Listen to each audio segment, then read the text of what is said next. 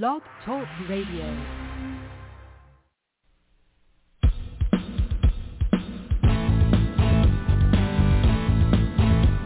The Alan and Aaron Sports Talk Show. The Alan and Aaron Sports Talk Show. Your hosts are here for the show tonight to interview our special guest, a show highlight. The Alan and Aaron Sports Talk Show. The Alan and Aaron Sports Talk Show. Football, basketball, baseball, hockey, soccer, boxing, tennis, golf, story. The Alan and Aaron Sports Talk Show. The Alan and Aaron Sports Talk Show. Tune in for all the news and scores, reporting on the games and so much more. The Alan and Aaron Sports Talk Show. The Alan and Aaron Sports Talk Show. The Alan and Aaron Sports Talk Show. The Alan and Aaron Sports Talk Show.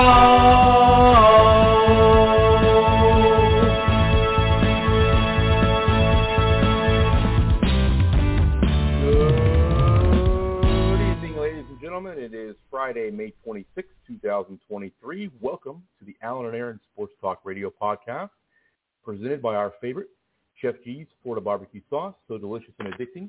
You may need a support group. This is our Memorial Day weekend special show, of course, as we have the Indianapolis 500 we'll be talking about here this evening, and of course many, many other categories in the world of sports. And without further ado, my colleague Alan joins us here tonight. Alan, good evening. How are you?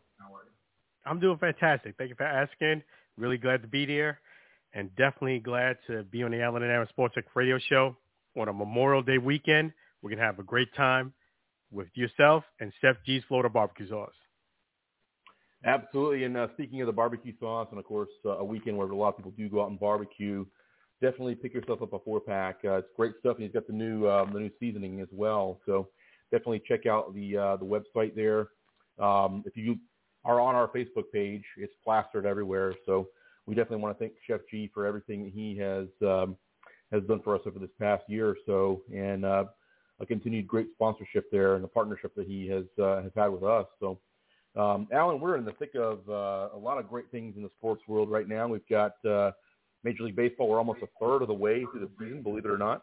The NBA playoffs are in full gear. And then, of course, we talked about just a second ago the Indianapolis 500, which is always a great time during Memorial Day weekend. And, of course, we're going to also be joined now here tonight by our good buddy Lou up there in New York, New Jersey. Lou, I think I have you on here. How are you tonight?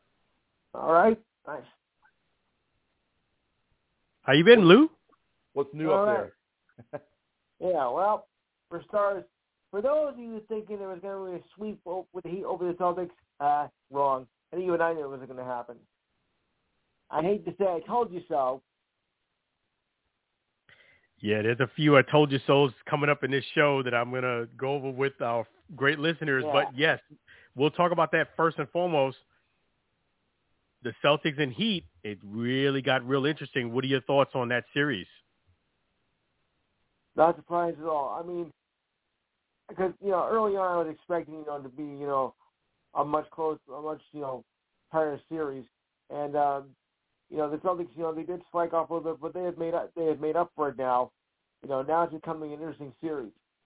I mean, but Miami did suffer a few injuries. I mean, like Tyler Zero. I mean, without him, Tyler Hero, that is. The injuries can be a setback for a team that was moving along. That's what happened. Miami got injured, and Boston was able to take advantage of it. So now it's becoming quite a series here. But you have division rivals going at each other.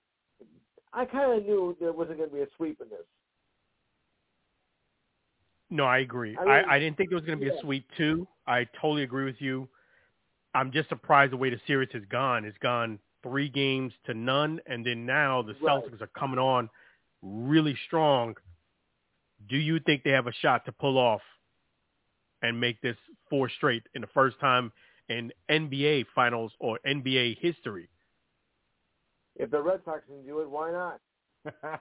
I was about to say, this would be the second team in, obviously it's not series in football, but you think about MLB, NHL, and of course the NBA. This would be only the second team to ever come back down 3-0 on the brink of elimination. And it just so happened it was another Boston team that did it 19 years ago. Well, I think that Dirty Warren in Boston kind of has a problem with their opponents. So that made the point. Oh, no. Okay. Oh, boy.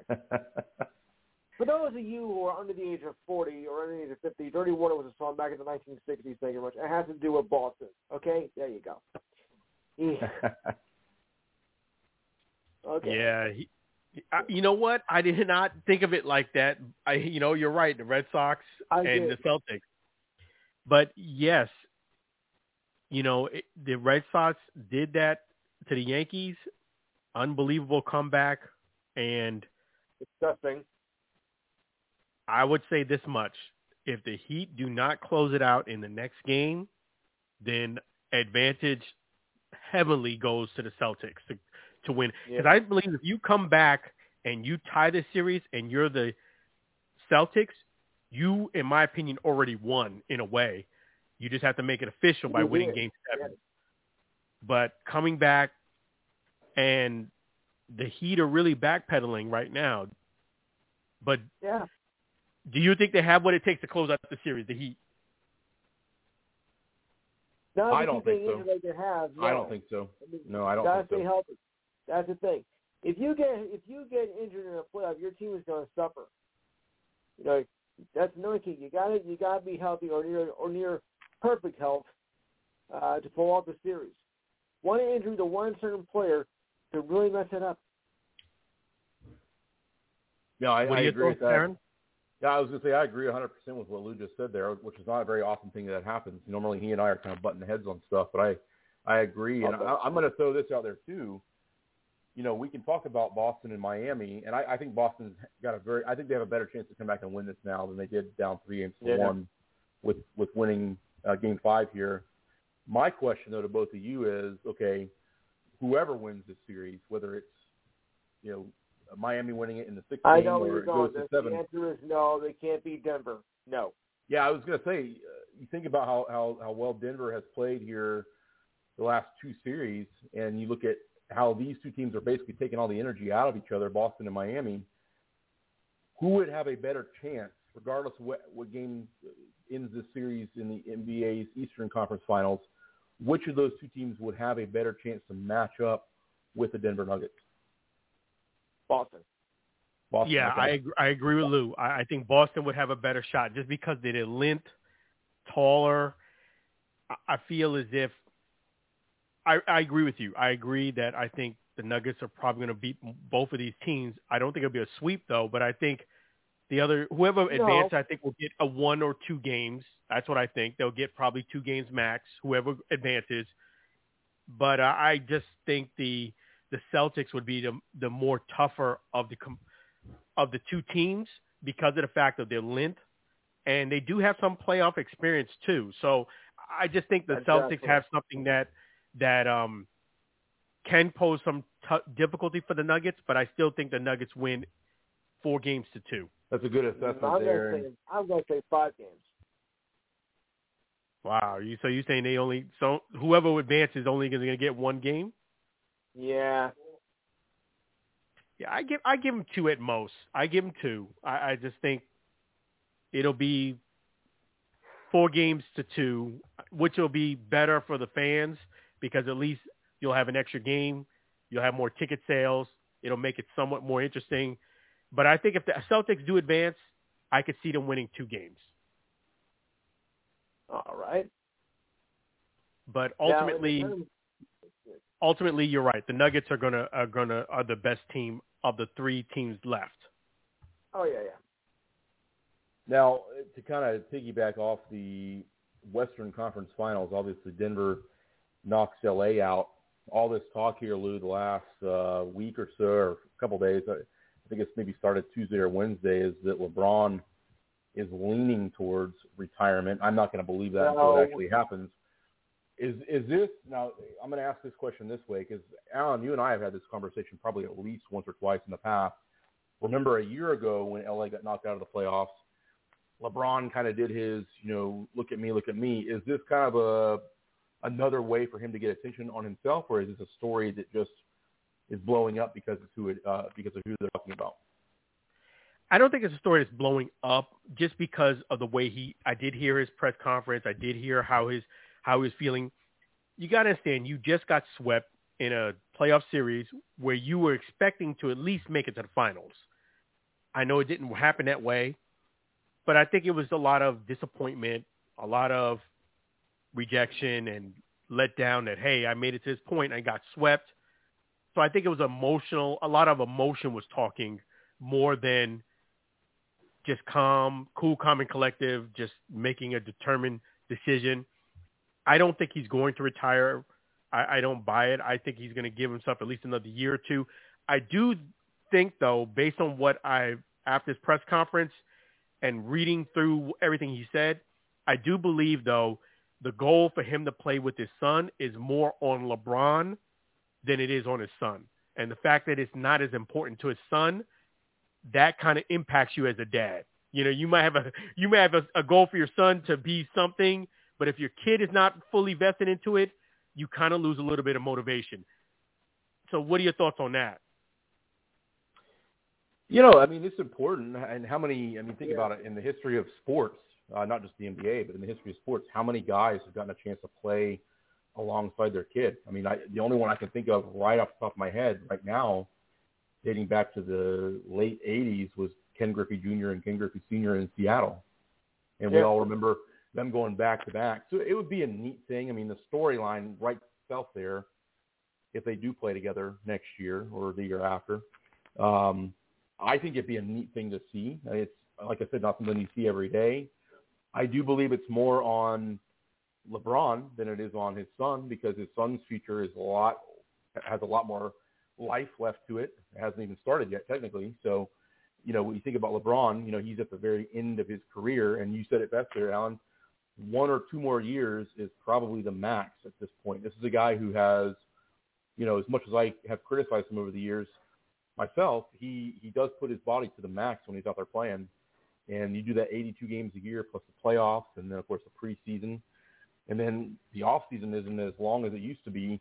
It takes a quick toll on you. And I'm sure he's not only, of course, emotionally drained, but very, physically drained as well. And it probably, as bad as it feels to not be in the postseason anymore at this point, he's probably feeling a little bit better physically right now than he did a couple days ago, not having to go through and be as physically exerted as he had been, throughout the entire postseason and, of course, the entire season as well. Yeah, and that's a great point. And that brings up a question for both of you guys. Do you think LeBron should play another year or two? Lou, I'll let you go first on that. Say again? That's really all he has. I think he'll play 1 more year or two, but after that, he'll be done.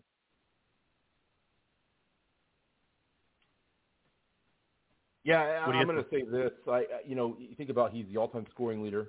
He has won 4 or 5 NBA titles with 3 different franchises. Of course, he's also lost with 3 different franchises as well. So that's maybe the record that you don't want to have necessarily. But here's in my opinion this: he's got the records. He has the record rather. He has the rings. Only thing to play for is the opportunity to play with your son, and maybe get a chance to win another title. LA is not a team that's going to just become a flop. They have in the past, but with the talent they have there, I just don't see the Lakers being in a situation where they're not, at minimum, a team that gets into the playoffs. And when you get to the postseason, you never know what can happen. Look, Denver is in the NBA Finals. That shouldn't have happened, guys. I think that's something we can all agree on. Nobody saw that coming, right? So, I did. Well, of course, Lou did. He has a crystal ball that we don't have access to. But, oh, come on, they're the best team all year. How could you deny it? Not something we saw coming in the preseason, back in September of last year. I don't think anybody would have projected that. Well, if you're going to go by last season, no. But, I mean, every year is different. And, Nikola Jokic, he has, really shown why he was the MVP and has carried that team to where they've gotten. So, and this is a big first for them. I mean, I forget if they won any ABA titles, but, they have played like they have been champs all year, and I don't see it being stopped. Yeah, I think the fact is they have this probably a week long, maybe a little longer than that, worth of rest that they're going to get to, and that's important. If the Heat or the Celtics, if they had that same luxury at this point, then I think they both have a better chance. But I think that the fact is you can get guys healthy. Guys are going to be well rested. Gives you more flexibility. You're not having to turn right around and travel immediately, all that kind of stuff. That can sometimes be the difference. That's something that you see in all sports. Baseball's a big one on that. Same thing happens, of course, in the NHL. But basketball, and the thing people forget about in basketball, you're running up and down that court for 48 minutes. And so it does take a toll. And now both of those teams in the Eastern Conference Finals, I think kind of what we talked about a minute ago, are going to have a disadvantage because of the fact that the Nuggets have had such a long and lengthy time of rest. But, Alan, I want to get back to what the question was you answered or asked there before. I want your opinion on that. Should he stick around another year or two and have a chance to play with his son? And if so, is that the only thing he's playing for, or is he playing to kind of cement his legacy as a great player? Of course, he's the all-time scoring leader, and maybe get one more ring. I think it's playing with his son is probably the biggest motivation, but I think those other things are right behind it. I still think he wants to play and get another ring, and I definitely do think he wants to distance himself further from the pack, because you just never know if somebody is a young shooter, comes up and plays and has a long career. If he plays for another year or two, he's really putting that record kind of out of reach. You understand what I'm saying? Like, he just got the record and he got some points above it, but if he plays another year or two, he's really going to put that record kind of at a place where it's going to be very hard for you to break unless you have a very long, successful career.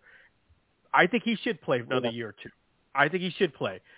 I don't think he should come in starting the year thinking he's going to win a whole finals. I mean, I know he's going to try his best, but I just don't. At this point, I just don't feel as if him and the Lakers, at his age, he's going to be 39 next year. You got to understand that Father Time is undefeated. It's amazing, to your point, Aaron, that he's been up and down this field, up and down the court for over 20-plus years and gone deep into playoffs for him to be playing as productive as he is. But I do think he should play another year or two. I did see where if he doesn't play this next year, he's going to lose over $100 million. And I know he doesn't need money. He's a billionaire, but $100 million is still $100 million. A lot of money for him. Yeah, you just to not play a year, play at least another year or two, and you just never know. Like you said, yes, it might be more LeBron's goal than it is his son's goal, but if you play another year or two, you might be right there. Your son might actually play on your team, even if it's for a month or two. Hey, that's really cool, man. If you left in a year that your son played, whether your son is not as thrilled about it as you are, you never know. When you get in that situation, he might be happy about it. You understand what I'm saying? His feeling might change when the moment is right there. That's what happens with some young guys. They don't see it until it's right in front of them. So I say play another year or two. You really don't have anything to lose. You got swept in this last finals. If you don't make the playoffs the next year or two, it's really not going to hurt your legacy. Go ahead and play. That's my thoughts. No, that's a very good take there. Now, in my opinion, he's going to take it year to year if he plays at all.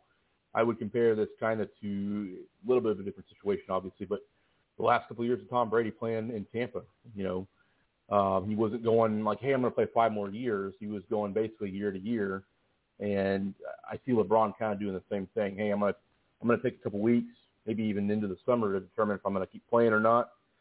don't make an emotional decision. I've always said that. Don't make a decision based on your emotions, because right now his emotions are leaning towards, I'm hanging it up, I'm done, I'm never playing again.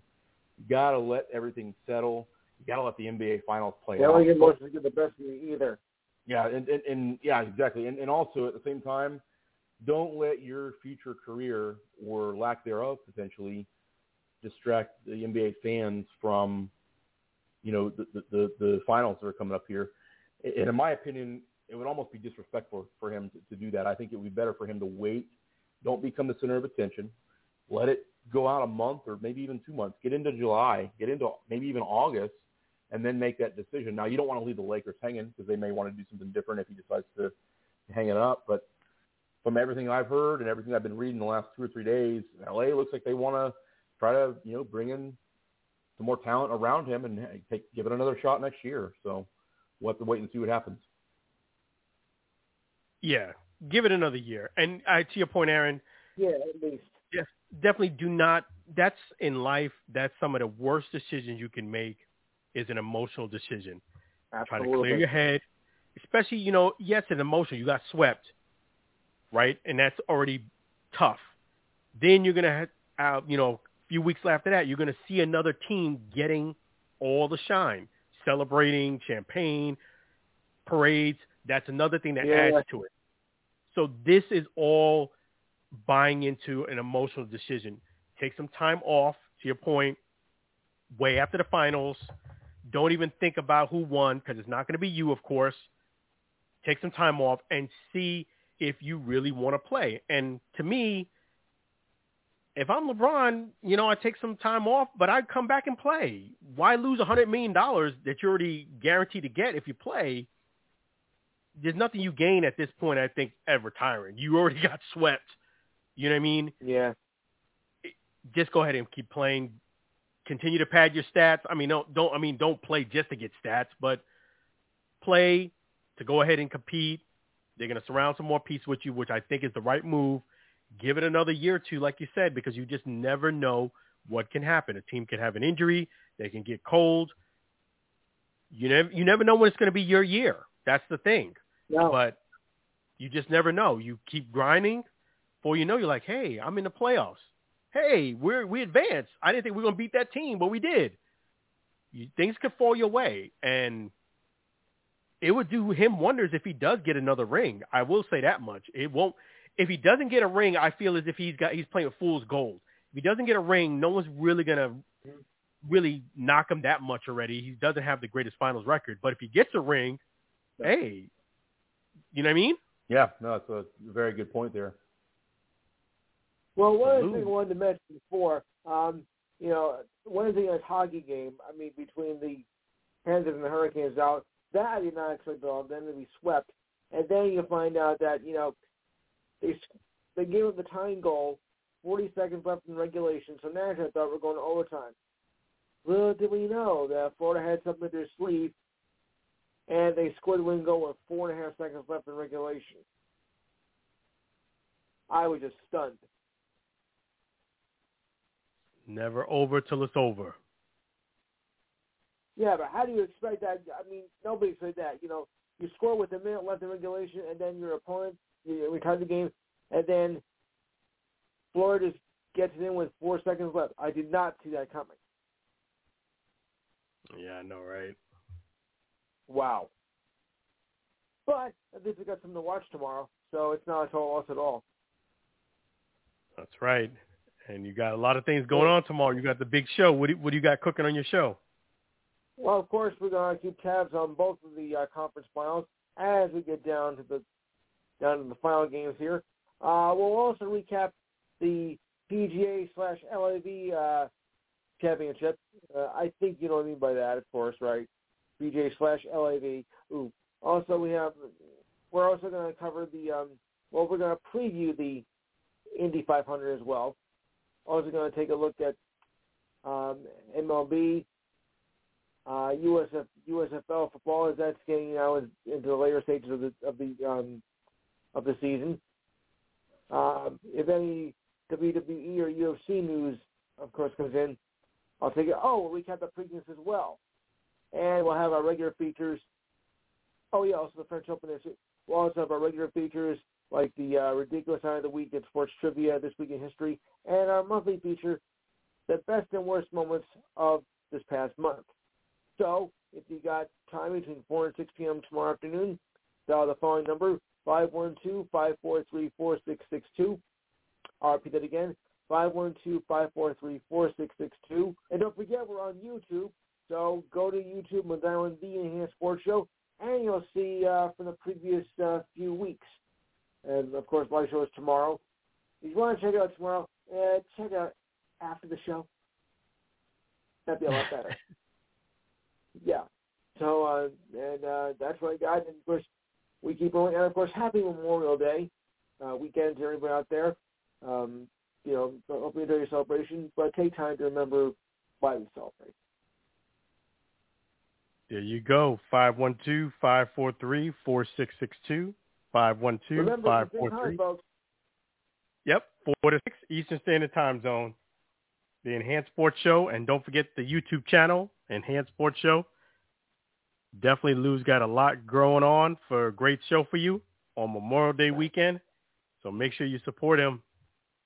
We really appreciate Lou all the time here on the Alan and Aaron Sports Radio Show. All right, fellas. Thanks. You're welcome. Our pleasure, and definitely thank you so much, Lou. Appreciate you. You got it. Thanks a lot, guys. You're welcome. All right, our good buddy Lou. I always appreciate his input and taking some time out of his night to join us here on the program. Again, our show tonight is brought to you, of course, by Chef G's Florida Barbecue Sauce, so delicious and addicting. You may need a support group. Moving right along here, he kind of gave us the next subject to talk about here tonight. It is Memorial Day weekend. It gets kicked off tomorrow. Indianapolis 500, the greatest spectacle in racing, as they call it. The Brickyard there in Indianapolis, Indiana. It's a tradition every year. Some of the traditions have changed down over the years. It used to be, where you'd have Gomer Pyle. I'm trying to think of the actor's name. He used to sing Back Home Again in Indiana, and of course he passed away a few years ago. So they have a different group each year that usually sings the song. It's a very traditional thing going back over 100 years for this race. Obviously, they took some time off during each of the world wars, back in the early 1900s and, of course, the 1940s. This one has as much tradition in it as any American sport, baseball included. I always look forward to it every year. You have qualifying day, and I actually got a chance to watch a little bit of that here earlier in the week, where you had Graham Rahal, who's the son of Bobby Rahal, who was a great racer back in the 80s and 90s. He got bumped on the very last qualifying by a teammate by, get this, less than 10 tenths of a second.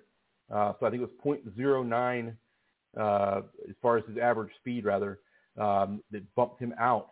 So a lot of excitement there, and, of course, disappointment on the other end for Graham Rahal being knocked out. But you talk about these cars that are going 230, 235 miles an hour around a 2.5-mile track. It's a lot of fun. It's a very exciting time, and I'm looking forward to it. Tell me what Indy means to you on your side. Yeah, you're right. It has a lot of tradition to it, and definitely Memorial Day weekend. It's a great race. I went to the Indianapolis 500 Museum. It's something to really see and learn a lot. And these races, you're right, they've been around for a while. These race cars actually been around before the Titanic. It's crazy. But if you go to the museum, you'll actually see cars that predate the Titanic. And it's a really cool race. And believe it or not, for the people who don't know, the Indy cars go faster than the NASCAR cars. The top speed in the NASCAR is around 200 miles an hour. These go up to about 230 to 240. It's very fast. It's a lot of fun, the race. It got me thinking, now that the kids, this was the official last week of school, if, definitely thanks to Anthony Bristol for hooking us up, because he's covering the event, the Indy 500, and he's going to give us a lot of film and pictures. I know he's going to do a fantastic job. He's a fantastic photographer. His camera is actually stronger and more powerful than mine. And he's going to do something special and give us some pictures. He's going to get all the video and photo credit. But it made me think, I know where this is going. Like, he's going to send me those pictures. It made me think, could I make and should the Alan and Aaron Sports Talk Radio Show make this event next year? It isn't out of the realm of logistics, but, it might be tough to get the days before the race, before Friday, but it might be something to be thinking about. What are your thoughts on it? Sign me up. That's all I'm going to say. Sign me up. I've been wanting to go for as long as I can remember. And, my parents actually, they lived not in Indianapolis or in Indiana for that matter, but they actually were there back in the 70s. Might have been the early 80s going through, and they went to one of the qualifyings. And my dad has always talked about he wants to get back there. So I think it's kind of the writings on the wall. I think this is going to happen, if not next year, the year after for sure. I think it's certainly going to be a big event. A little bit more involved going to it than Daytona, just because Daytona, both of us are in Central Florida. Daytona's in our backyard, essentially. Indianapolis is hours and hours away, probably a flight to get there type of thing, but a very fun weekend. Like I said, there's so much tradition, and I want to correct something I said earlier. Jim Neighbors was the one who played Gomer Pyle, of course, back in the 60s. He was the one who used to sing Back Home Again in Indiana. He passed away, I want to say, maybe 10 years ago. And so since then, that song has been performed by, I believe, a number of different artists there at the Speedway on race day. The coverage just leading up to it is always fun to watch, too, because they always inevitably play highlights of past races. I'm going to tell you right now, Alan, who I'm pulling for, even though I know this may very well be his last race, or at least one of the last races he does, is four-time winner Helio Castroneves. He won it 2 years ago for the fourth time. There's only been four-time winners in the history of this event. So if he can get a fifth one, that would be a record. It would be like Tom Brady when he won his fifth Super Bowl kind of a thing. So I'm definitely pulling for him. Tony Kanaan, this is his final Indianapolis 500. He's been in this 22 or 23 years now. He's one of the veteran racers of this circuit, and so he announced he'll be retiring. This will be his final race. Good luck to him as well. I'm looking forward to it. Going to be grilling out some food and using some Chef Keith's barbecue sauce too, by the way. So it's going to be a great weekend. Yeah, it certainly is, and definitely make sure that you get that Chef G's Florida barbecue sauce at FLBBQSauce.com, FLBBQSauce.com. But yeah, having great barbecue with watching the race, nothing better than that. And yeah, Helio Castroneves, he has a great opportunity to win it. And you're right, a year, maybe next year, the year after, the Alan and Aaron Sports Talk Radio Show could very well make this event. And I definitely do think, it's a matter of us more than it is them. That's where we got to really thank the fans and the support that you guys give us, that we have that flexibility where, yeah, I don't see us having any issue with getting the credentials to go. But I never want to commit to something that I'm not fully committed to, meaning I don't do half in, half out. If I'm going to go to this event, I'm going to go, make it the most of it, enjoy it, give you guys the best coverage. So as long as, and the fact that it is the last week of school, and then you have the weekend, and then the race, well, the weekend it starts and everything, I think, it logistically you could do it. It could be done. Yeah, no, it definitely is going to take some planning in advance, but yes, it is certainly something that can be done, and I think it will be done. We will see this, I can pretty much say very, very certainly in the next 1 to 2 years. Yeah, I agree. I could see us doing it in the next year to two, because, the fact that it's on a weekend that doesn't, we can go ahead and barbecue there. You know what I mean? We can enjoy great stuff like that there. And it's a great weekend because it doesn't kind of counteract or have a conflict with something else we're covering. So that's going to be a great opportunity. And yes, I think they have a shot to win this race. It's a fun race. I would love to be there and watch it. I mean, it is something that we've done races before at the Alan and Aaron Sports Talk Radio Show. Why not? You know what I mean? What are some of the special guests that show up for the Indy 500 that you are excited about seeing or that you've seen in the past? Well, it's kind of similar to Daytona. You know, it's a red carpet event, and you've got a lot of, you know, the big thing about IndyCar, just like NASCAR, is that you've got some celebrity owners. I mentioned Bobby Rahal there at the very beginning of the show, or the very beginning of us talking about the race, and he actually co-owns a team with David Letterman, of course, formerly late night host on CBS for 30 or so years. So, people like David Letterman. You've got a lot of international people who come in. As I mentioned a week or so back, IndyCar is a very international sport. You have a lot of drivers from all around the world. You got guys from, of course, the United States. You got guys from Australia, New Zealand, Japan, a lot of the South American countries, Colombia and, Chile and those areas of the South American continent, of course. So it really, there's a lot of people. Some of them we may not know because they may be famous in the country they're from. But as far as local celebrities, I know that, or U.S. celebrities, if you will, I know that Ashley Judd used to show up because her husband, I forget who he was.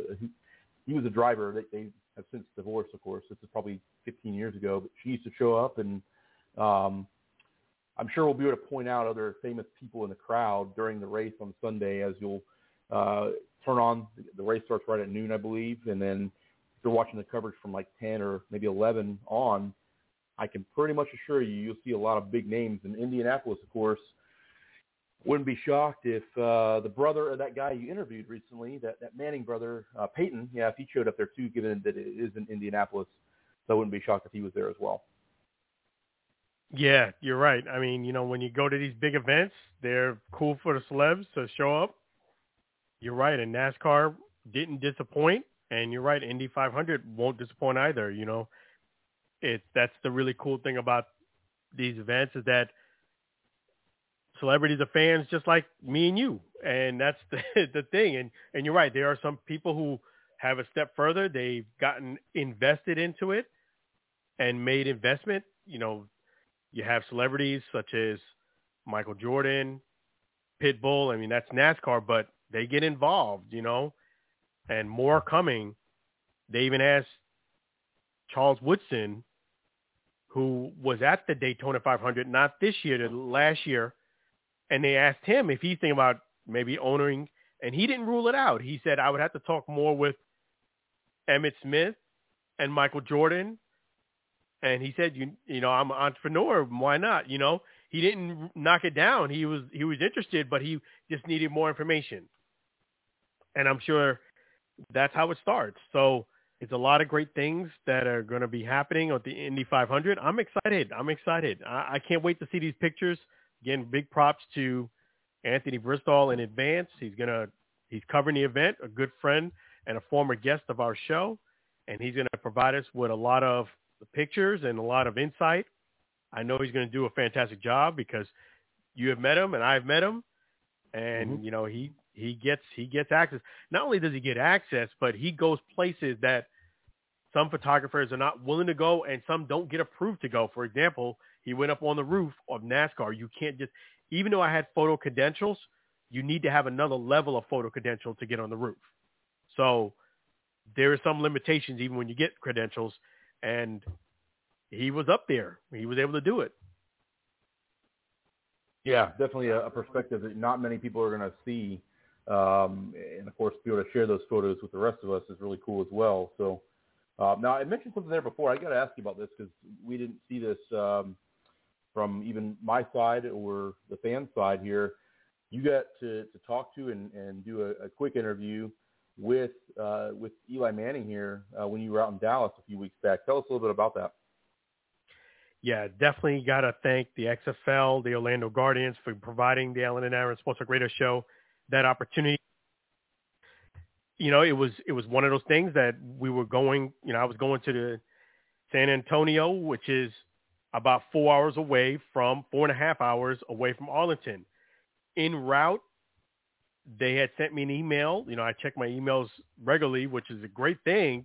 They sent an email saying that, hey, you know, which I don't think they thought was going to make it, but they said, hey, there is going to be 7 people inducted into the Cotton Bowl Hall of Fame, which included Eli Manning and Coach Buckley and Tony Temple and others. And they were like, well, it's in Arlington, Texas. If you're interested in going, please let us know. Click on this link. And I was like, and I thought about it. And I was like, you know what? You let me know early enough that I was just going to stay in San Antonio, just hang out. I said, you know what? I could actually make it. And lo and behold, I sent them an email saying I could make it. And they made things happen because the registration was closed. And they said, you got the green light to go. So I was like, all right. And I got a chance to ask Eli Manning. I got a chance to meet him and interview him. They had it set up so that they had allotted time, which is really cool for everybody to be interviewed. And I basically asked them about the Cotton Bowl, making it to the Cotton Bowl Hall of Fame. Also, since we have great connections and great friends at Spurrier's Gridiron Grill in Gainesville, we had inside information that he went, you know, so yeah. I asked him about that experience. You know, we had something in common. So I asked him about that, making it to Hall of Fame. And Eli Manning was really cool, man. I think, you know, I could have asked him some more questions, but I wanted to kind of keep it centered around him and his celebration at the event rather than talking about, you know, the helmet catch and getting sidetracked on that. I kind of wanted to get his perspective on his moment, him getting enshrined, and I wanted to keep it on that. What are your thoughts on that? Well, I mean, just a neat interview in general. I got to watch it, of course, earlier this week. I think it was Wednesday or Thursday. It might have been last night that you posted it. It's a neat thing. I mean, how many times are you going to get a chance to do something like that? And I know a year ago you got a chance to do kind of a similar interview in a different another college football great, and that was, of course, Emmitt Smith there in Daytona. So, you know, you never know who you're going to run into, and I know you were probably a little more prepared for it because you got the email and they said who was going to be there, so you had some time to maybe think over what you might say or what you might ask. But how neat is that? I mean, that is such a you know, kind of a spur of the moment thing, so to speak, and you know, that's the cool thing about what we've been able to do on the show is run into some people that we probably wouldn't have otherwise. So we're going to keep up the great work there. We're going to keep delivering that excellent content to our fans. I know that they really appreciate and like it, and you know, hopefully we can keep you know, trucking along and doing this for a long time to come. Absolutely, I'm really excited. I can't thank yourself, Aaron, and all the fans and the support, and it's just, that's how it is. Things like that happen by just, you know, you get blessed by these opportunities. You know, I didn't expect me to go and meet him either. I was going, you know, 4.5 hours away on the other side of Texas. And you know what? I was like, I should go to this. And I should. And you know what? Yes, it was a long drive and it was out of the way, but I'm glad. I am super, super thrilled and glad that I went, because you're right. You know, you got to take advantage of these opportunities when they're presented to you, because I would have probably never got a chance to meet Eli Manning, you know, and it was great because, you know, he was kind of like in the mode, and to answer questions, he would have answered even some more if I asked him more, but that was great. And I'm just flattered that you're right. You just never know who you're going to meet. You got to be prepared. And in life, I would just say, when you love to do what you do, sometimes opportunities just come to you when you keep putting yourself out there. Now, one of the things that I would have asked him, and this is me being prepared and, you know, having thought about it out for days and days in advance, you know, you think about, he won 2 Super Bowls, and he beat Tom Brady in both of those Super Bowls. He's the only quarterback who could say he beat Tom Brady twice in a Super Bowl. That's a pretty remarkable thing. In fact, I started to think about this last night or the night before. You think about some of the all-time greats and who they had to beat in the Super Bowl. Joe Montana beat 2 Hall of Fame quarterbacks. He beat John Elway and he beat Dan Marino. I'm not sure who all the quarterbacks were that Terry Bradshaw beat with the Steelers back in the 70s. I know there's a couple of appearances against Dallas. And I want to say Minnesota was one of the teams they played in the Super Bowl back then, before my time, of course. So forgive me for not knowing all the all the opponents there. But you think about great quarterbacks and measuring up against who they beat in the big game. That's a pretty big name right there to have beaten Tom Brady twice in the Super Bowl. It is. That is a remarkable achievement. And I did get a chance to – that is just phenomenal that he beat Tom Brady twice. And not only that, the way he beat him with those throws, I mean, he made some amazing throws. People could say whatever they want to say about Eli, but he made some extraordinary throws in both games to go ahead and get that win. And he won 2 Super Bowls. I looked at his resume. He got the Walter Payton Award. He's also has the Bart Starr Award. Like you said, to your point, he has 2 rings and 2 Super Bowl MVPs. They retired his number 10 for the Giants. Cotton Ball Hall of Fame. I'm really surprised that he hasn't got that Hall of Fame call yet. Surprised on that because his resume is very impressive. What are your thoughts on him making it to the Hall of Fame? Well, he's going to the Hall of Fame. He hasn't been out long enough to be able to get the call yet. I believe there's a 5-year waiting period, just like there is in Major League Baseball. So let's see. Eli Manning retired. I want to say it was after the 2018 season, but I could be wrong. Let's see here. Looking up his information right now. So 2019 was his last year. So he's only been out for 3 seasons or 3 years now. I guess 4 years now technically. So he's got another year before he's eligible. He'll be a first ballot Hall of Famer, no question. You look at his numbers. The 2 Super Bowls certainly help out. The 2 MVPs help out. Former number 1 overall pick. That doesn't have any real weight as far as whether you're going to get a Hall of Fame call or not. But you look at his statistics over that 17 years he played in the NFL, or 16 years he played in the NFL. Let's see here. 366 touchdown passes. That's pretty remarkable. Just a bit over 57,000 passing yards in his career. And not that passer rating is really a huge statistic in my opinion. 84.1 overall passer rating for his career. That's pretty remarkable. I really thought at the time that he retired, he could have, because the Giants were kind of a lackluster team at the point that he hung them up. He could have gone and played somewhere else for a year or 2 and maybe had another opportunity to win. But I think he wanted to go out being a Giant in his whole career, and that's exactly what he did. A lot of people don't remember this, though. He was actually originally drafted by the San Diego Chargers and then subsequently traded to the Giants. I believe it was the day after. That was back in 2004. Yeah, that's something I did not forget because that was a fiasco. I mean, that Yes, drama with that was a rough way to start an NFL career because, him and his dad said, Chargers don't draft us. And they basically didn't listen to him, and they drafted him anyway. And he got traded later in that day. And they made the right choice on that. I would have done the same thing that the Chargers did. And the reason why, you had the card. I mean, you had all the leverage in your hand at that point. Now, I suppose you could have traded the pick, and maybe it would have worked out a little bit differently. But look, this is a guy that many other teams other than the Giants wanted. So if you're the Chargers, you make that draft, or you make that trade after you draft him, and you get the pieces you want for down the road. Now, unfortunately for San Diego, of course they're now in LA.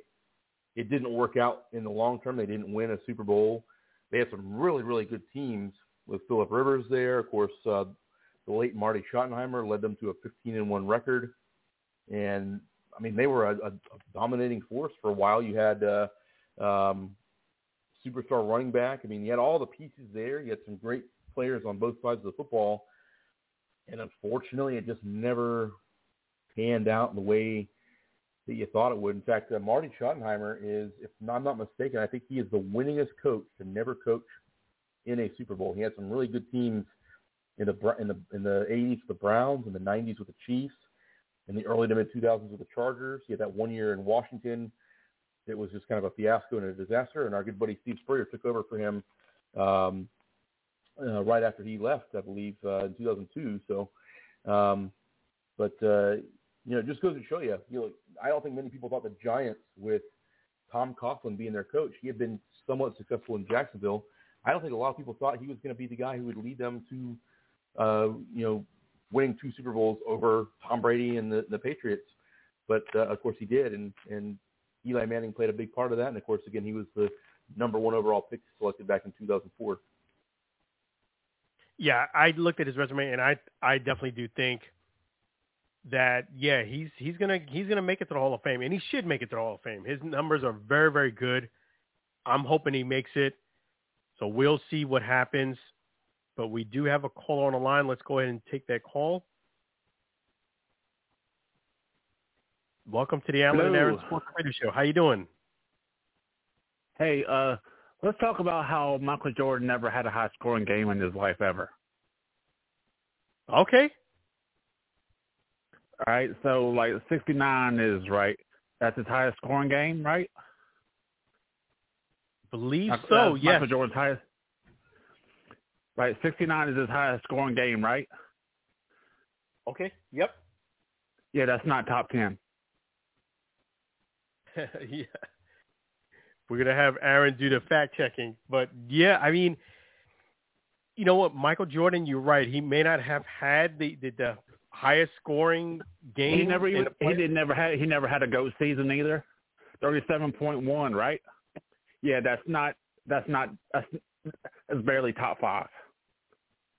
Because Wilt Chamberlain has 4 seasons better than that. So you think LeBron is better? No, I said Wilt Chamberlain. Oh, okay, Wilt Chamberlain. Has 4 seasons better than Michael Jordan's best season. That's trash. Am I right? 37.1 better than 37.7? Yes or no? If it's not, trash confirmed. I don't think that makes Michael Jordan trash. I mean, he greased the guy 168 titles. He is trash. He never had a high scoring game. He never had a GOAT season. He has 0 70-point games, where Chamberlain has 6. Trash confirmed. Got you there. Well, I'm going to point out here. As far as 60-point games, Jordan is on the same level as James Harden. They both have 4. Will Chamberlain has 32. Trash confirmed. Got you there. So, yeah, I just confirmed here, March 28, 1990, against the Cleveland Cavaliers, Michael Jordan scored 69 points. That is based on this. That's not top 10. That's not top 10. That's trash. So let me ask you this, because I get where you're coming from. Let me ask you this. Because he didn't have a game where he scored, let's say, 75 or 80 points, that doesn't make him one of the greatest players of all time? No. Wow. Wilt Chamberlain is better. That's not the GOAT. Different era. I would argue different era. Wilt Chamberlain never played the same time Michael Jordan played. Different era, different time. Oh, when Michael Jordan played the 96-97 Celtics, that team had 15 and 67. He couldn't even score 40 on them. You were saying? I'm not sure how that makes him. I'm just trying to understand where your thought process is on how that. I'm just saying, it doesn't matter the era. He was always trash. It doesn't matter the competition. He never had a high scoring game. Is a 15-win team a good game? Is that a good team? A team that went 15 and 67. Is that a good team? No, it's definitely not a good team. I wouldn't disagree with you there. All right, and he couldn't score 40 on them. Didn't Kobe score 81 versus a 24-win team? Didn't David Robinson score 73 or 71? Right. So it doesn't matter. And you can't say David Robinson or Kobe Bryant. You can't say they're better because Michael Jordan has more 50-point games. He has 31. They're not close to that. But Wilt Chamberlain has 118. So trash confirmed. So you're saying Michael Jordan? Well, no. I just want to try to understand it. Am I lying? Am I lying? No. Am I lying? Those are what I'm trying to say here is those are points that I have to look up to see exactly. So we've already established that no matter the competition, Michael Jordan was never good enough. Well, I'm going to vehemently disagree. 6-0, right? John Havlicek is 8-0. Trash confirmed. All right. Well, thanks for the call tonight. Appreciate it. I disagree with you, but I appreciate you calling. I mean, yeah, we'll try to dismantle anything I said. You're going to look it up, and it's all there. It wasn't good enough. So we have this from a fan in a 901 area code that Michael Jordan, apparently, folks, was not good enough. But definitely appreciate you calling. Alan, what are your thoughts on that? It's an interesting take. I do think when it comes to basketball, it is a team game, and it's how you play in that system, getting all the points in a game. Sometimes it sounds good on stats. I agree, but it's not the end-all, be-all to whether you're the GOAT or not. I think you have to be a guy that can score, but you also have to facilitate and play within a system to make the guys around you better. What are your thoughts on that? Well, I mean, let's think through this a little bit more logically than just let's point out a couple of games that a guy scored points on. That's not relevant from what that gentleman was trying to tell us. But the point he was trying to make is, I just want to throw out trash. This guy apparently is a Jordan hater, which is fine. You don't have to like him. Not everybody likes Michael Jordan. I know that, so I'm not worried about that part of it. But to use a few games, or Wilt Chamberlain, who played 20 years before Michael Jordan played, that's an irrelevant argument. It's a different era. It has nothing to do with the 84 to 98 or 99 that Jordan played, and then, of course, the 1 or 2 years he played in the early 2000s. You can't compare those two things together. The other side of that, too, is this, and I like how this guy's making me think here a little bit to pull up some additional points. The fact of the matter is, and you pointed it out there just a moment ago, Jordan was not a selfish player. He was a team player, and he had some other really great scorers on his team. I think you could make the argument maybe against that for some of the other comparisons that gentleman was making. So what a joke of an argument. But nice try. Appreciate it. I think we confirmed trash on him. So we'll move right along with the rest of our show here tonight. Yeah, definitely. And in fact, hang on, I got to throw this in there real quickly though. Here, hold on 1 second. Just to appease him a little bit here. Let me make sure I can find it. Let's see. We may not have the sound effect anymore. I think we may have taken it out of our circulation here, but no, it's not there, unfortunately. I would give him a standing ovation with a clap, but I don't think that's appropriate here at this point. That was a total bogus argument. I've never heard anything so bizarre in my life. So still got the clap.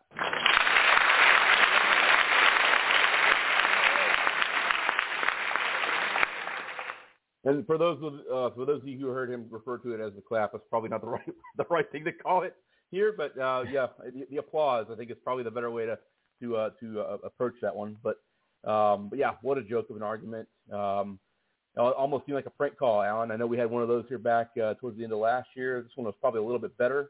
Wasn't quite as insulting, but yeah. Yeah, and the thing is, it's all good. I'm not the biggest Jordan fan. I know a few people who I can personally tell you someone who's a huge fan, and I know people who are huge fans of Jordan. I'm not the biggest fan of Jordan, not because of his play. It's just, I'll have to talk about this another topic, another time. But even me not being the biggest fan, I still believe that Jordan is one of the GOATs to play this game. I definitely think he's, if not the GOAT, he is definitely one of the GOATs that played basketball. And I'm not saying it as a fan of Jordan. I'm just saying that objectively. And that even goes into play with my question to you, which I wanted to ask you. Did getting swept in the playoffs hurt LeBron James' legacy? I think if he was limping around on the court, and I know we talked about this a week or so ago with the missed dunk, that certainly wasn't a good look. But, he's got so much that he's been successful at. I don't think it really hurts him that badly.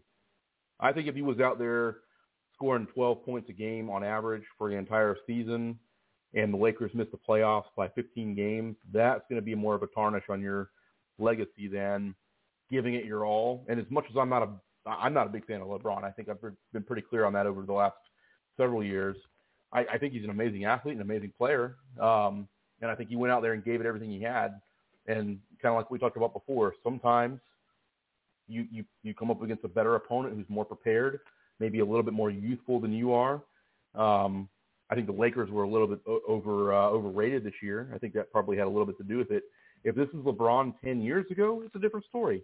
There's no question it's a different story. So, I think it's interesting how obviously the comparisons are going to be made from now until the end of time. They've been going on for 10 or 12 years now already, maybe even dating back to when he was a rookie 20 years ago. But no, to me, this wasn't a bad enough thing for it to tarnish his legacy. I just don't see that. He put every last bit of effort into it, and unfortunately for him and for LA, it didn't work out. I agree. I'm like you. I totally agree. I give him some credence on this one. Does it hurt his legacy? I don't really, slightly maybe, but not really much, because you're right.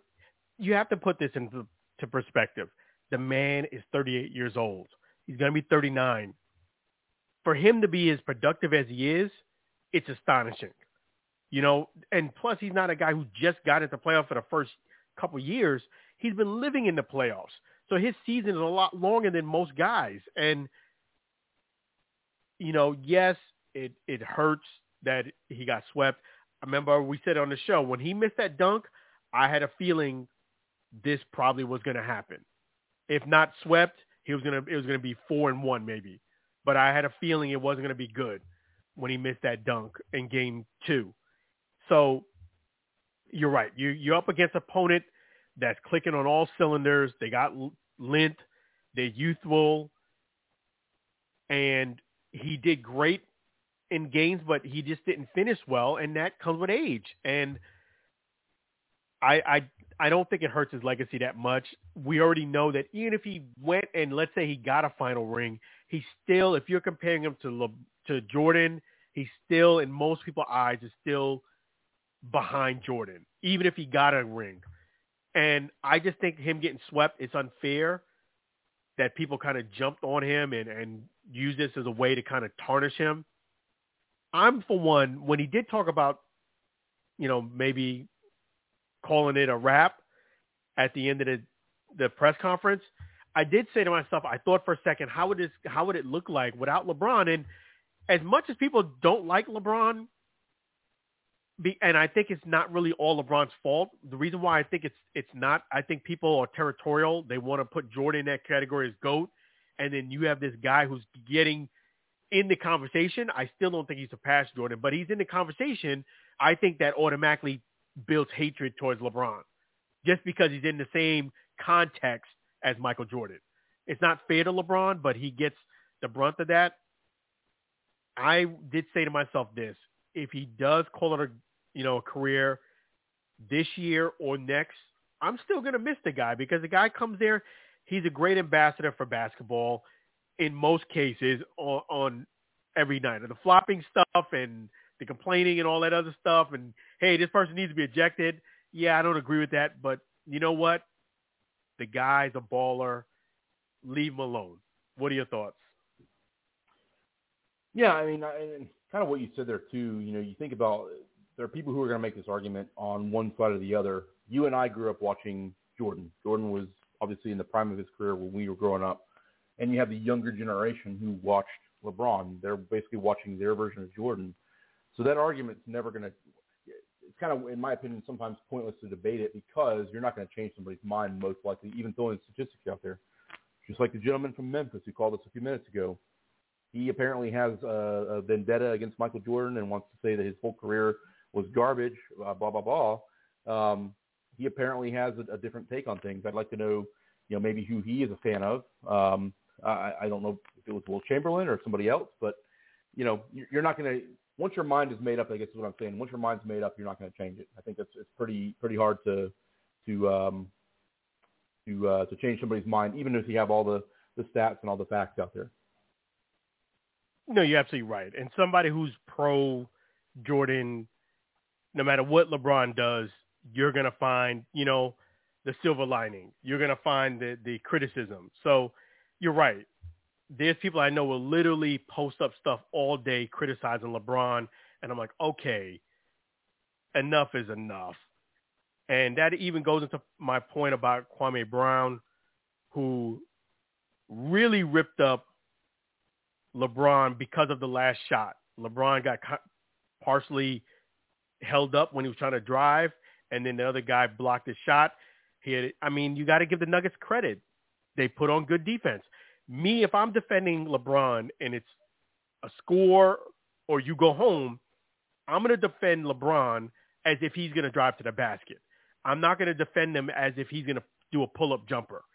Because if he does a pull-up jumper, you kind of want him to beat you on that type of shot versus him driving, because driving to the basket is a number one move. That's like a pitcher. You don't want to lose if you're a pitcher on your second or your third best pitch. You want to lose on your best pitch. Because I threw my very best pitch, you beat it, you were the better man today, and you won. They played LeBron smart. They played as if you're going to drive. They made a great play. They defended it well. LeBron could barely get the shot up, and it didn't go in. It was partially blocked. And Kwame Brown, who was trash, I'm putting it nicely, throughout his NBA career, ripped them up really bad. And I hate to see stuff like this, because one thing that Shannon Sharpe did say in rebuttal to that is one thing that I'm actually going to take from his criticism.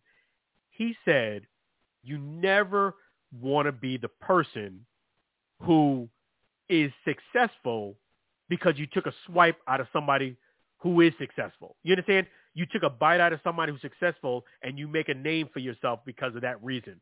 That's what Kwame Brown is doing. I'm going to use that. I'm going to steal that from Shannon Sharpe. Like, hey, don't make yourself the man or woman by taking a bite out of somebody who's successful. What are your thoughts on that? Yeah, be your own person. Obviously the comparisons you can't help. Somebody else is going to make those comparisons for you, because just like I watch sports all the time, mainly baseball, I compare a player that I see now to somebody I watched 20 or 30 years ago. But be your own person. Don't try to recreate what's already been created. You talk about, you're a Yankee fan. Obviously, you have Anthony Volpe, your shortstop, and obviously there's going to be that comparison for years to come between him and Derek Jeter. And I get that. There's nothing he can do about that other than go out there and play really, really hard and play his best baseball and his best defensive shortstop. He's never going to be Derek Jeter. It's never going to happen. So he needs to he needs to create his own identity. Is basically what I'm saying. So I think that's a very good point there. And I think that in the midst of all that stuff with Shannon Sharpe, that was definitely a good analysis there on his behalf. Yeah, I agree with Shannon Sharpe, and I think he won that debate clearly, because, yeah, just be your own person. And yes, you may not, it's hard for you to kind of call the kettle black. And LeBron James, okay, yes, he's not going to have the same legacy as Jordan, but he's going to be on Mount Rushmore. He's going to be one of the top 5 players to ever play this game, whether you like him or not. It is what it is. The guy has just about all the records. Yes, the only thing that's Achilles heel with him is the finals record. And to me, that's not all fair to put it all on LeBron. Some of it is his fault. There has been a couple of the finals that I feel as if handled another way, LeBron probably should have got a ring or two. That's about it. Outside of that, Jordan had Hall of Fame coach, Hall of Fame players. You got to be fair in your criticism. I mean, he had an all-star cast. And I don't feel as if LeBron ever had those type of players around him. Let's just call it for what it is. There's been time where he just had him, 1 or 2 other guys, and he won some championships. 2 at most when he was with the Heat. But still, that's quite a bit off of what Jordan had. It's not fair, but it is what it is. I just think that it's hard to beat perfection, and that's what Jordan is. So I give kudos to LeBron for trying and giving his all, and he's going to be on Mount Rushmore. He is not a guy that should be disrespected like the way he was by Kwame Brown. I hate to see one brother put down another brother, especially the way he did it. It was uncalled for. And I give Shannon Sharpe credit because I love what he said. Some people want to be successful, taking a bite out of somebody who's already successful. And that's what they want to be remembered for. At the end of the day, you might be trending for a day because of your diss of somebody, of another man. And that's cool and all, but okay, you were trending for a day. So what? You know what I mean? If that means that you have to go and kind of diss somebody to become trending, it's not something I want to do. What are your thoughts on that? Like, would you want to be trending, putting somebody down? No, I think that's you're stepping on somebody else to get ahead, and I think you need to create your own way. I get that you may have a conflict with somebody, and maybe that kind of leads to a little bit of attention on yourself, but to step on somebody else and put them down to raise yourself up, that's unfortunately that's kind of the new school way. I'm more of an old school personality when it comes to even athletics. There's no need to down the other guy. Beat him on the court, beat him in the field, beat him on the ice wherever you're playing, but the personal jabs, I think, are, to me, they're uncalled for. Now, I can get if you're rebuttaling to somebody making a comment about you, that's maybe a little bit of a different story. But for the most part, I think having respect for the opponent, even if they don't respect you, you got to keep doing that. That's totally uncalled for. And I wanted to throw something else out there, too. Not that I'm overly bugged by the gentleman who called in before, but the argument he was trying to make is no different than people out there saying that Trent Dilfer was a better quarterback than Dan Marino because Trent Dilfer won a Super Bowl. That's probably one of the dumbest arguments I've ever heard in my life. So I just wanted to throw that out there for comparison's sake, because I've heard that one before. Oh, Trent Dilfer, he won a Super Bowl with the Ravens, who had one of the top 5 defenses of all time in 2000. And Dan Marino, who is a Hall of Fame quarterback over and over, only played in 1 Super Bowl and lost. It's the same argument as saying that Trent Dilfer was a better quarterback. He clearly was not. So we appreciate people listening into the show, but if you're going to call in and make a point, try to make a point that actually makes sense, and then we'll give you a little bit more credit, because that was probably one of the worst ones out there. Just throwing that out there, guys. Yeah, basketball is a team sport. If you that's the way it goes. I look at you being great in a team sport is if you doing spectacular things, but also you have to make the guys around you better. That's one of the great things about Jordan, is that as he started to get famous and as he started to get all this attention, it was hard for him to get shots off. So what he had to do was pass it to Pippen. He had to give it to Paxton. Dennis Rodman did his thing. He had to rely on other pieces. You know what I mean? One of the best three-point shooters. Actually, they had 2 of the best three-point shooters in the early 90s in Chicago. You had B.J. Armstrong and you had John Paxton. And then a little bit later on in that second three-peat, probably the greatest rebounder of all time in Dennis Rodman. I know he had some weird quirks about him. He kind of, I think he kind of liked the attention and being a little bit out in the left field on the basketball court, so to speak. But he was a heck of a player and a great teammate from everything I've ever heard and read about him. So that was the great thing about those Bulls teams in the 90s, too, is you had guys, not everybody was going to score 69 points like Jordan did in March of 1990, his highest scoring game ever. You weren't going to have that every night, but you had guys that were really the top 2 or 3 at each position they played. And then you had one of the best coaches of all time in Phil Jackson. So all those things lined up. I'm just throwing out there more statistics and more facts that I think solidify against any argument that was made previously on the show here tonight. So, yeah, and to your point, I believe it was the 5th or sixth ring that Jordan got, is that he had to dish the ball off to Paxton, who made that shot, who was wide open. Yep. He had to trust his teammates. You have to trust your teammates. Like, yes, you're the man, and Jordan was the man, but it got to a point where he was getting double teamed and he was getting so much attention that he had to kind of not be the guy taking that last minute buzzer beater. It was a better shot for him to pass it to someone else who's open, and Paxton who's a knockdown shooter, he did his thing, and they won a championship. Just because you're great doesn't mean that you're going to get 100 points a game. May he rest in peace.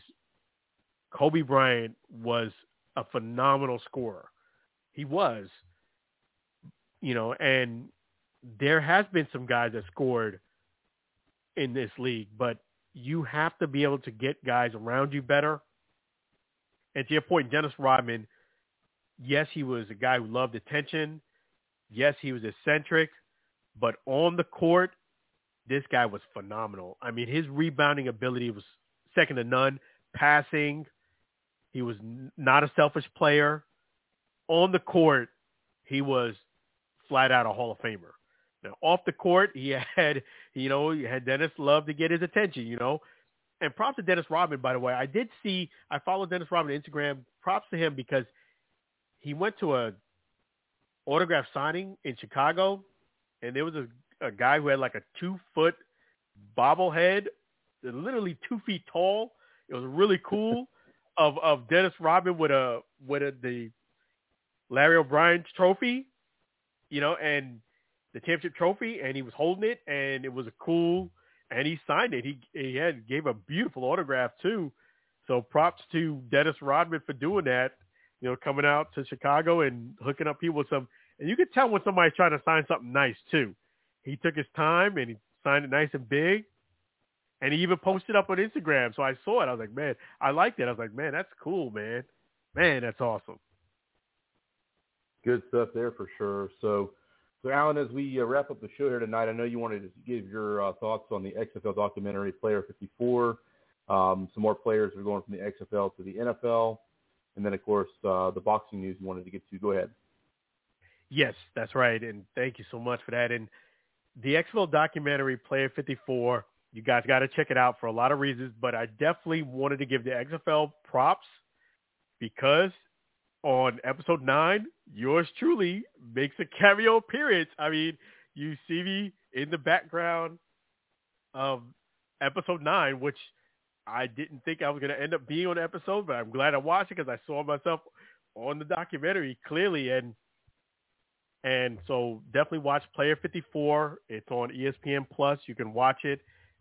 You'll see me at episode 9 at the very end of the show where Danny Garcia talks, and then they go to the field. You'll see, just like you saw me, Aaron, you see me right there on the field with right next to Luis Perez, and it's a great documentary.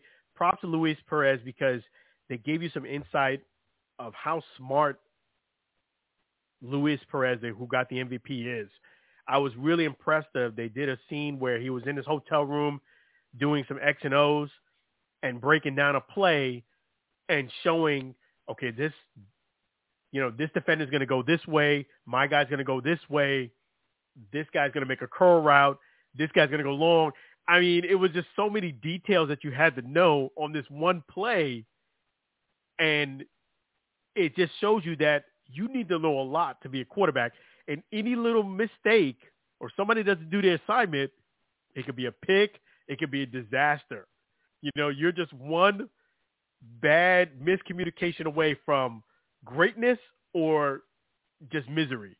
And I was impressed how prepared he was for this game and why they beat the DC Defenders. I would have to say they were more prepared than the DC Defenders on the X and O's. And it showed in this documentary behind the scenes, stuff that you did not get a chance to see, even with me covering the XFL.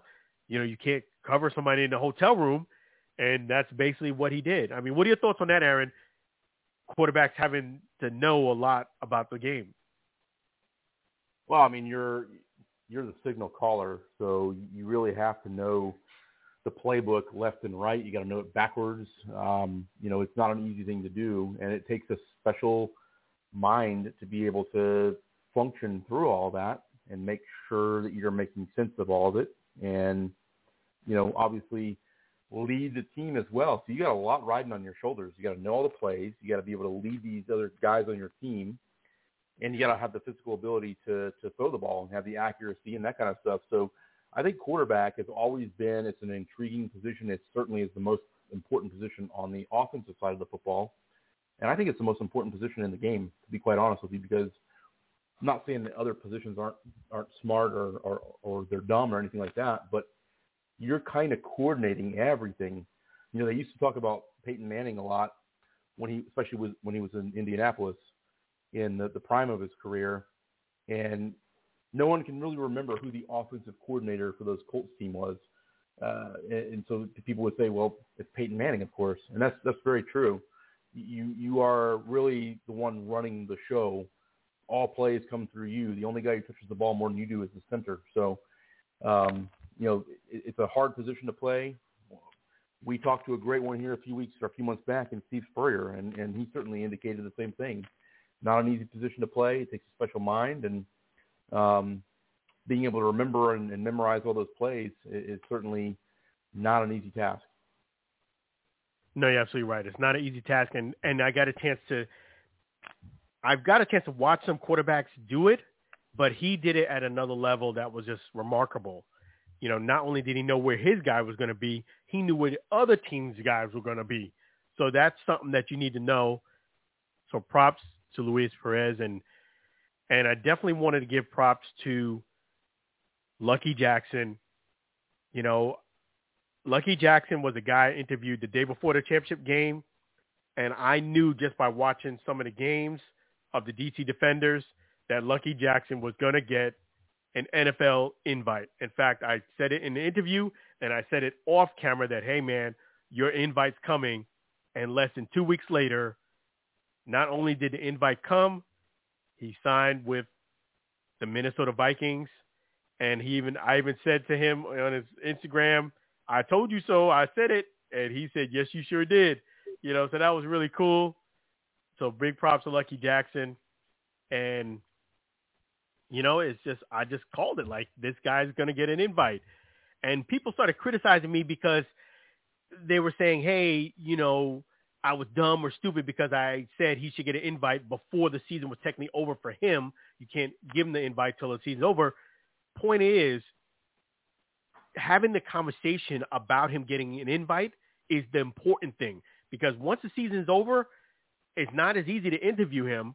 He goes his way, goes back home, and the season's over. You don't have that privilege of getting to guys once the season's over. By not having the conversation, you don't know if that's something that the NFL or another team is interested in. They may not have seen what we saw.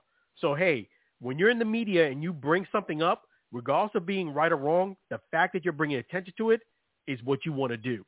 What are your thoughts on bringing attention to a subject first and foremost? Well, it's a good thing to do that for sure. I think that the criticism that you got was probably more or less probably those people not having the wherewithal to beat you to it, so to speak. They probably were critical of you because they were probably thinking to themselves, hey, I should have thought of this and said it out loud. I don't know. I bring in awareness or to a topic.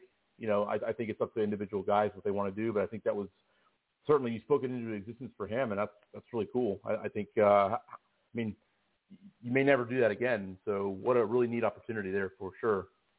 Yeah, and that was fantastic. I spoke into existence, and it came to fruition less than 2 weeks later, and he was appreciative of it. And, you know, he's upward and onward to the Minnesota Vikings. He's going to have some great teammates. So we wish Lucky Jackson the best. And there were some additional players that got signed by the XFL. Definitely wanted to, now they count, I believe it was 5. I could be off, but it's in the 60s now. I'll just say it is that it's well within the 60s now. It's not in the 50s anymore. The count keeps running. So off the top of my head, there was about 5 more players that were invited today. So I'm going to say it's around 63. I could be off, but it's in the 60s. So don't hold me to that. I'll keep you guys updated on the exact number. But props to the XFL for giving these guys the opportunity. One thing that I did love about what Danny Garcia said towards the end of the documentary was XFL is the league of opportunity. The opportunity could be a few things. You getting an invite to the NFL. It could be you getting an invite to come back to play another season. And it could be you starting your own business. And now that you've had a year or time underneath the XFL, that could be something that could help you. So an opportunity doesn't mean all one thing. Everybody gets to go to NFL. An opportunity could be something different for different people, a great opportunity for you. And props to Danny Garcia, The Rock, and Jerry Cardinal for doing their thing. I do have to ask, though, if Jerry Cardinal is still part of the ownership team. I'm not sure yet. He wasn't at the championship game, and they really didn't talk much about him in the documentary towards the end. I will get clarity on that a little bit more. But what are your thoughts on that right there, Aaron, that an opportunity could be different for someone else? Well, opportunity looks different for different people. Obviously not every door is the same size or the same shape. So for some, like you mentioned before, some of these guys, the 50 or 60 or however many it has been, they're getting an opportunity to go to the NFL. That's their opportunity. Some guys, it's an opportunity to come back and play again.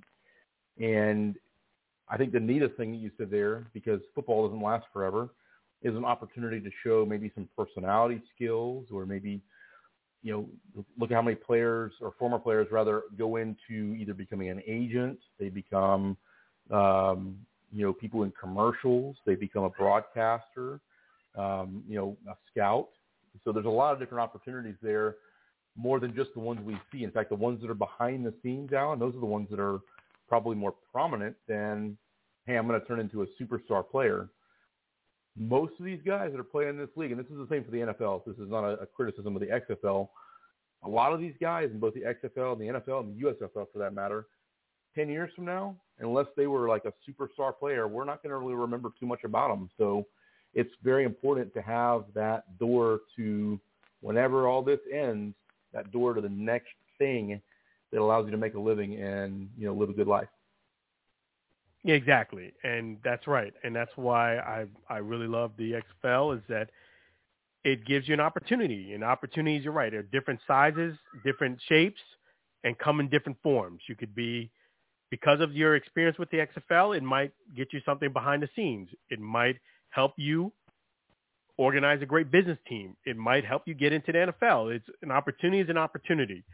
And I think that's what she said so eloquently, and I agree with that, hey, an opportunity might be different for somebody on an XFL team. You might become a coach because of it. You never know.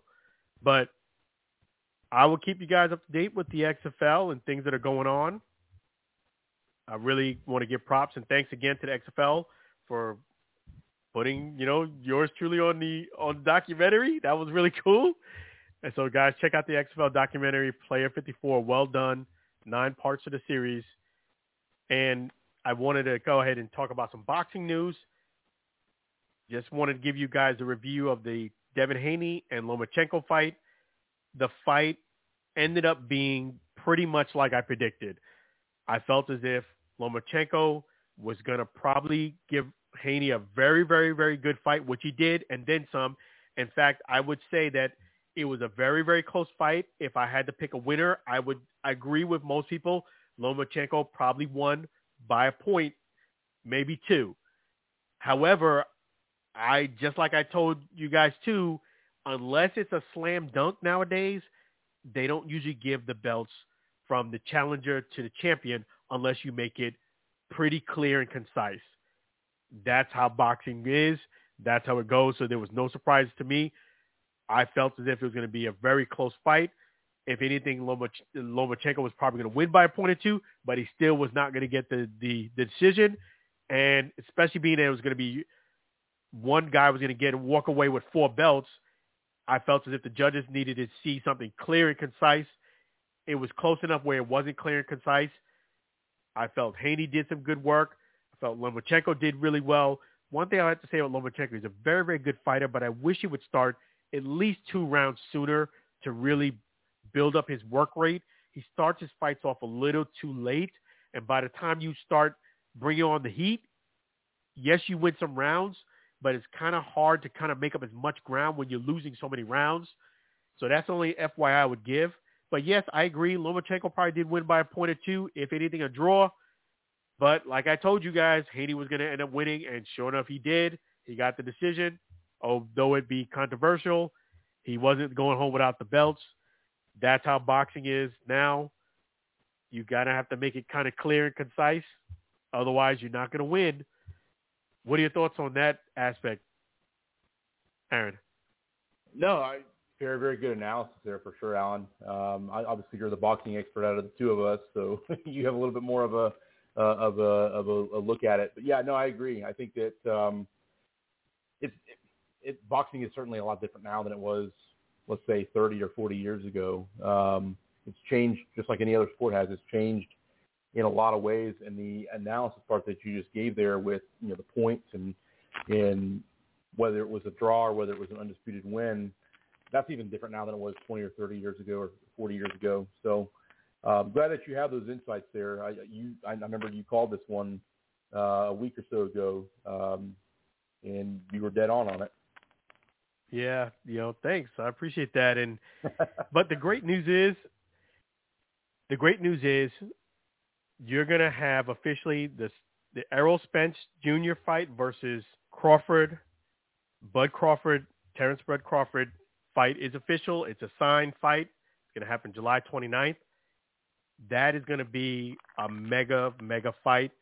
The biggest fight, I would say, since Pacquiao versus Mayweather, and I would even go further than that. I would say it's even bigger than that because these two guys are in their prime, where I felt as if Mayweather and Pacquiao was towards the end of their prime.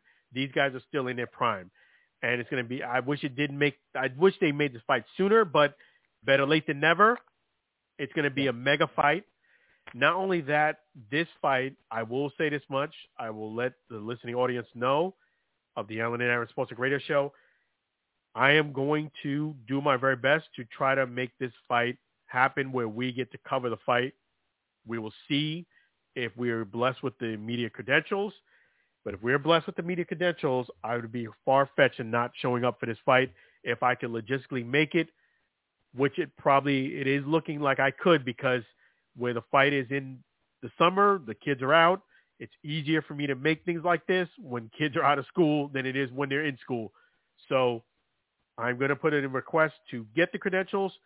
I know there's going to be a boatload of people try it too. We will see, but I love our chances.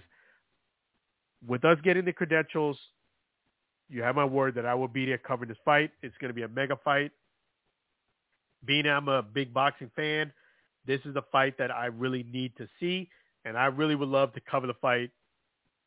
Both guys, I will let you know my prediction a bit closer to the fight. I already pretty much have a good idea of what to expect, but I won't let that out now. You're going to get that later.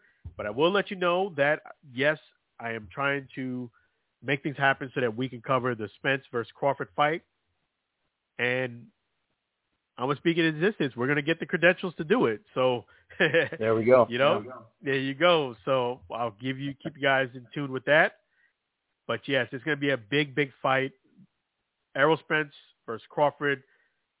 I'm glad and happy that this fight is signed, that they're going to do it. Did want to let the listening audience know that they did agree to this fight, but they also did agree that there is going to be a rematch. So whoever wins the fight later this year, there will be a rematch. That is in the contract. Within 30 days of after basically the fight, they have to basically do a rematch. Not within 30 days, do a rematch, but they have to agree, basically. Yeah. They have to agree to a rematch. So there will be a rematch, basically, with this contract, regardless of who wins. But just so you guys know, there will be a rematch. That won't be hearsay. That will be a fact. There will be a rematch. And I'll keep you guys up to date. And we're going to make things happen at the Alan and Aaron Sports Talk Radio Show with you guys as fans and with our great listeners and great sponsors. You guys make this possible. We're going to give you more insight as much as we can behind the scenes on the Spence Crawford fight. That's going to be coming up soon. And definitely we got to thank Chef G's and let you take it over, Aaron. Yeah, definitely want to thank Chef G's barbecue sauce once again. Chef G's Florida barbecue sauce, so delicious and addicting. You may need a support group, so I want to thank him for excellent sponsorship. I want to thank Lou for calling in right at the top of the show and giving us his insight. Don't forget his show tomorrow night between 4 and 6 Eastern Time. That is the Enhanced Sports Show, and they are also on YouTube TV. YouTube as well. For Alan, this is Aaron signing off. Have a great weekend, everybody.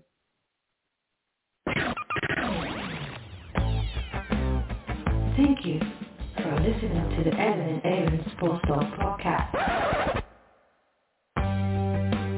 Subscribe and check us out on your favorite social media platform. Thank you.